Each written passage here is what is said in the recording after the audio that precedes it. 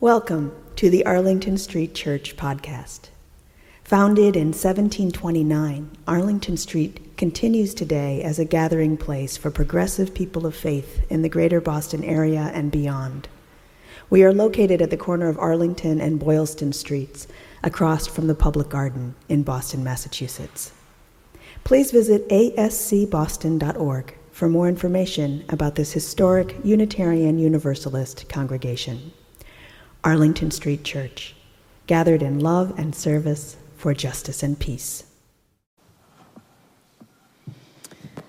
Prairie Home Companions Garrison Keillor, the avuncular satirist of Midwestern Puritanism, was canceled for lecherous advances on his female colleagues, but he did get off some great lines before his ignominious fall. This is one of his stories. A grandmother was walking the beach with her 5-year-old grandson when suddenly a rogue wave crashed on the shore and carried him out into the surf. She fell to her knees, shaking her fist at the sky, pleading and imploring God to return the innocent boy from the jaws of death. Just then, another huge wave came roaring in and deposited the child back among the living and very much alive. His grandmother snatched him from the sand and clung to him, weeping and laughing. And then she held him back for a good look, tipped her head skyward once again, and said, "This child was wearing a hat."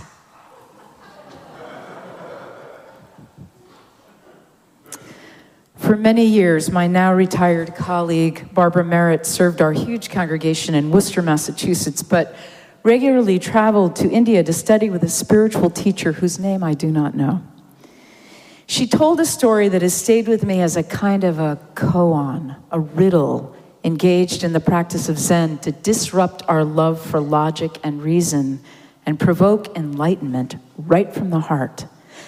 Someone asked Barbara's teacher, "What is the worst karma a person can suffer here on earth? What are the harshest, most grueling, most soul-searing circumstances?" How would you answer? Is it the starvation of children, unrelenting poverty, debilitating illness, living through a war? The terrible list of that which can befall us and fell us as we try to make our way on earth in a human body is seemingly endless. My mind goes white. Barbara's teacher responded, "The worst karma is to be ungrateful." So now we have another koan. The worst karma is to be ungrateful. The teacher continued, "If you suffer from ingratitude, then it won't matter what goodness, what blessings are in your life because you won't be capable of receiving them. And on the other hand, if you are grateful, then even in the most challenging circumstances, you'll be able to recognize the gifts you are receiving." I received this teaching as electrifying. The spiritual practice of gratitude is deep and wide, and it does take practice. First, we are called to remember to be grateful. And then to remember to be grateful not just in easy times, but in hard times. Who among us has not suffered the bad karma of ingratitude? Barbara Merritt asked, who among us hasn't gotten lost and forgetful, perhaps on a daily basis? A banquet is laid out before us. Are we focusing on what isn't at the banquet table? When we are blessed with good health, nutritious food, and clean water, a home, meaningful work, the opportunity to serve, and books and film, music, art, culture, do they become mere background, unnoticed or never fully acknowledged or appreciated until they're missing? Have you ever had a toothache? Can you remember the moment that it was resolved?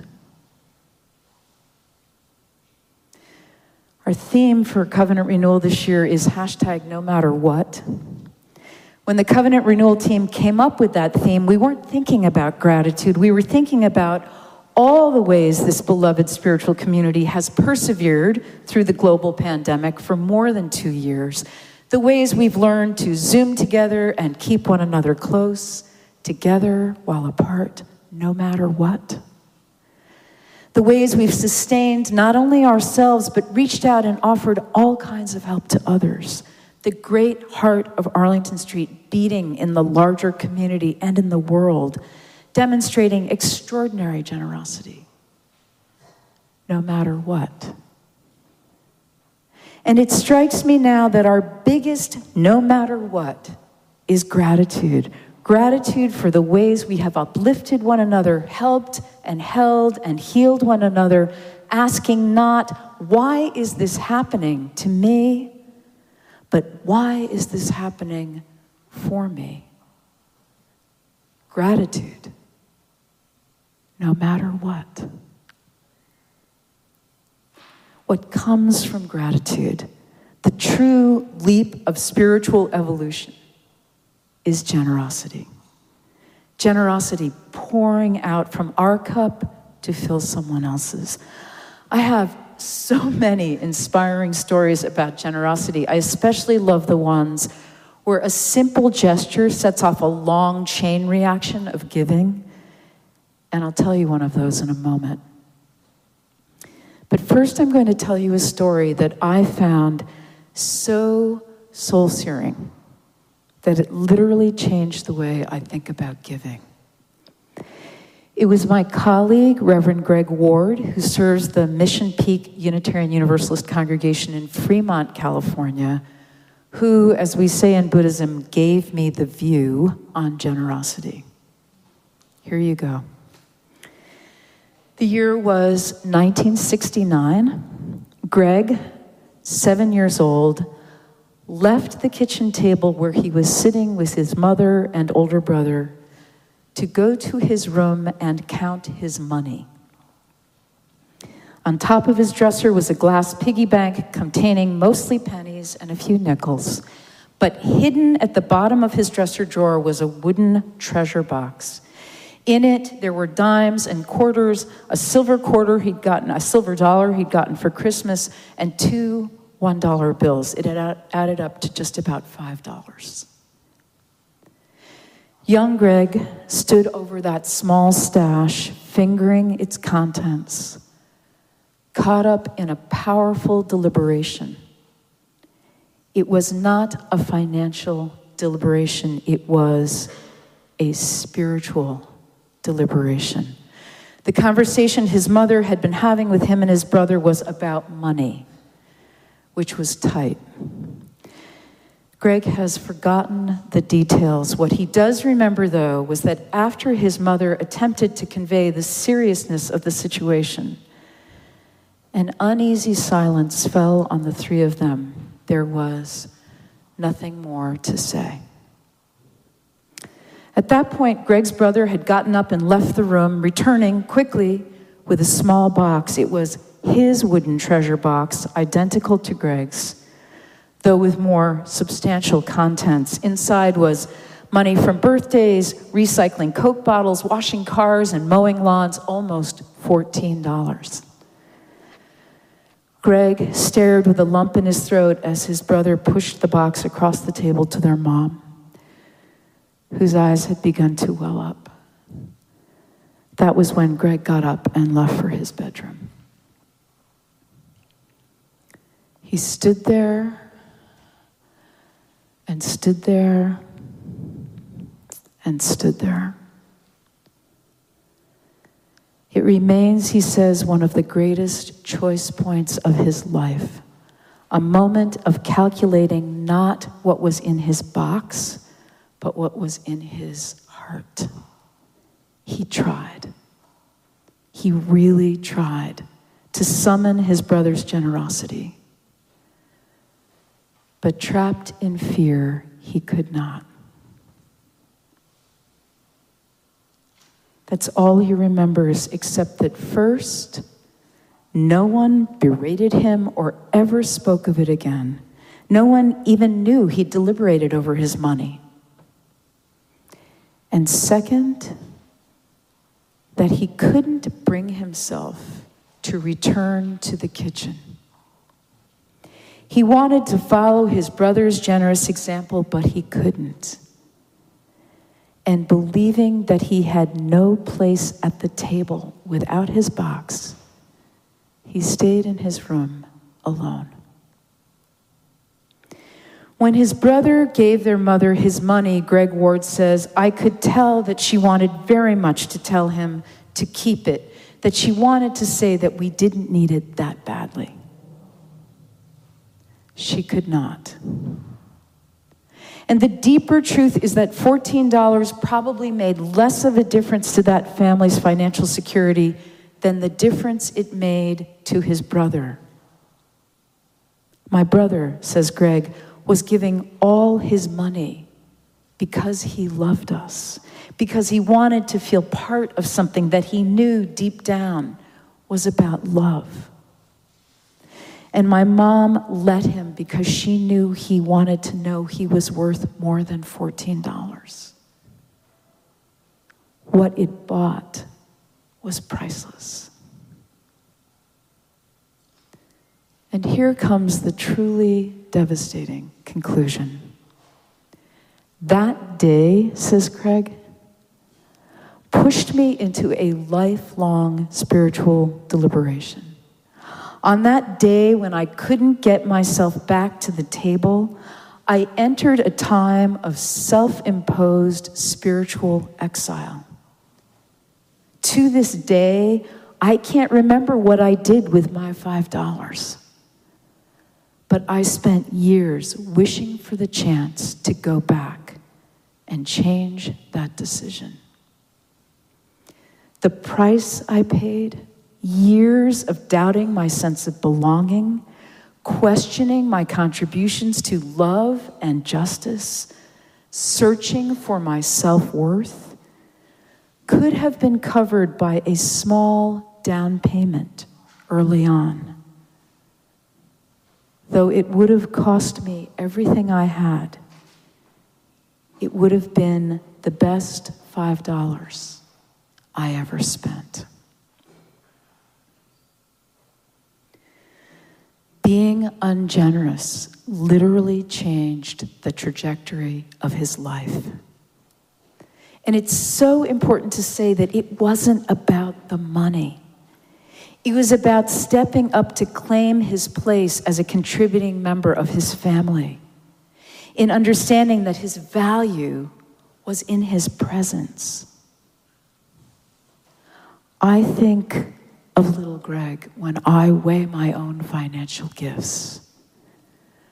My goal is to keep making those down payments so I won't live with the shame and regret that comes with not being true to those I love, even when I don't know them.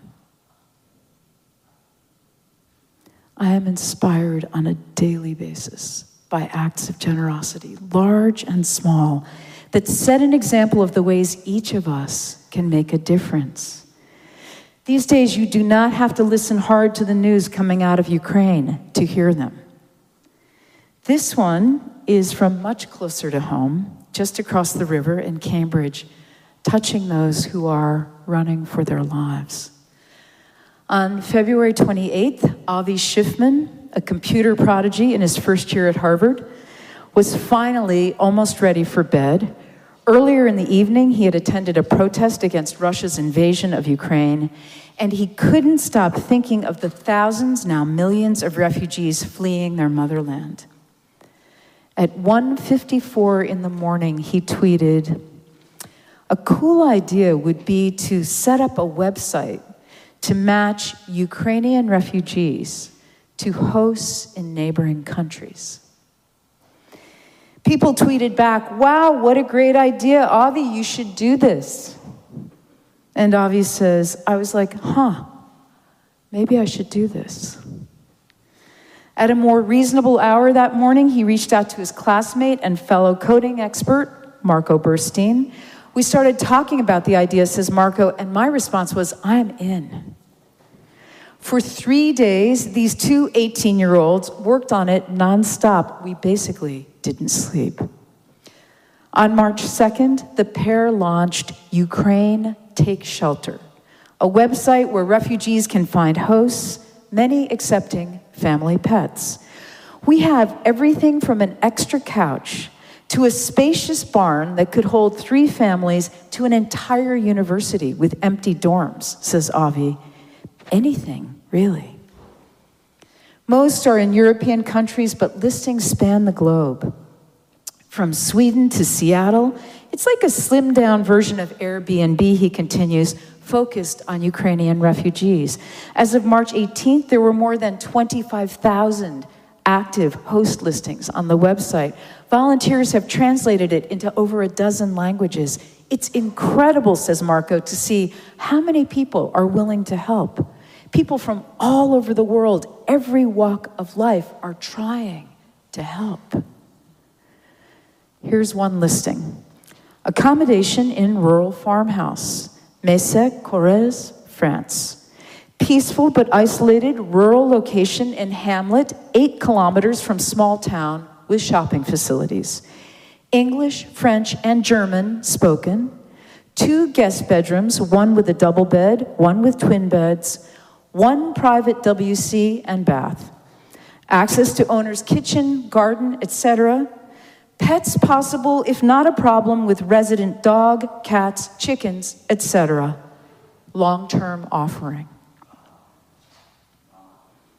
According to the BBC, a family of 6 was hiding out in their Kharkiv basement while the city was under attack. They used Ukraine Take Shelter to connect with a British woman who raised the funds to fly them to her country home in France after they escaped to Hungary. Marco continues, seeing how it's helped so many people and receiving messages from hosts and refugees has been incredible. Avi is taking the semester off to devote his time to the website. The 2 friends are now working to expand their reach by developing partnerships with aid organizations to help provide food, transportation, and jobs. We've seen how people from all over the world, every walk of life, are trying to help, Marco says. And that's a source of great hope and inspiration for us. Avi Schiffman and Marco Burstein, grateful for the roof over their heads, longing for that for everyone, giving themselves to this extraordinary mission right from the heart, and making a huge difference, reminding us of the saving power of giving thanks and giving back.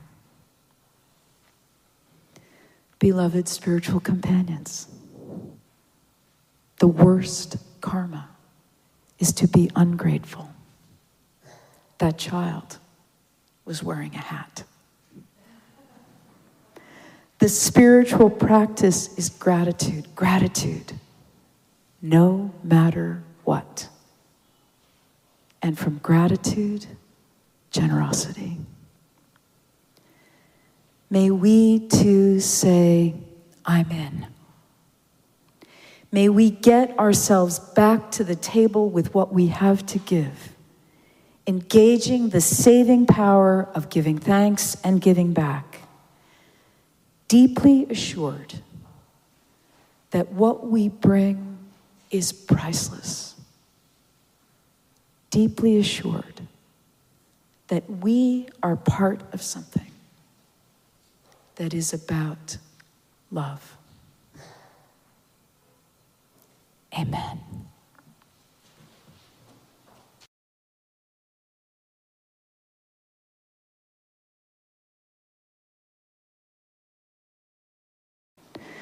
And now for our benediction, I invite you to put your hands over your heart and namaste. I bow to the divine in you. The spiritual practice is gratitude, no matter what. And from gratitude, generosity. May we too say, I'm in. May we get ourselves back to the table with what we have to give, engaging the saving power of giving thanks and giving back, deeply assured that what we bring is priceless, deeply assured that we are a part of something that is about love. Let us keep this faith, beloveds, and pass it on. The service begins when the service ends. Bless your hearts. I love you. Amen.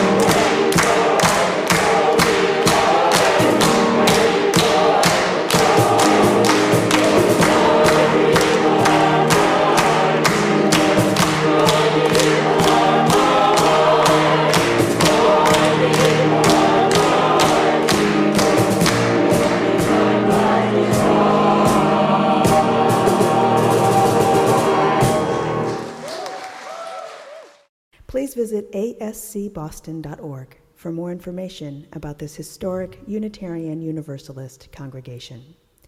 Arlington Street Church, gathered in love and service for justice and peace.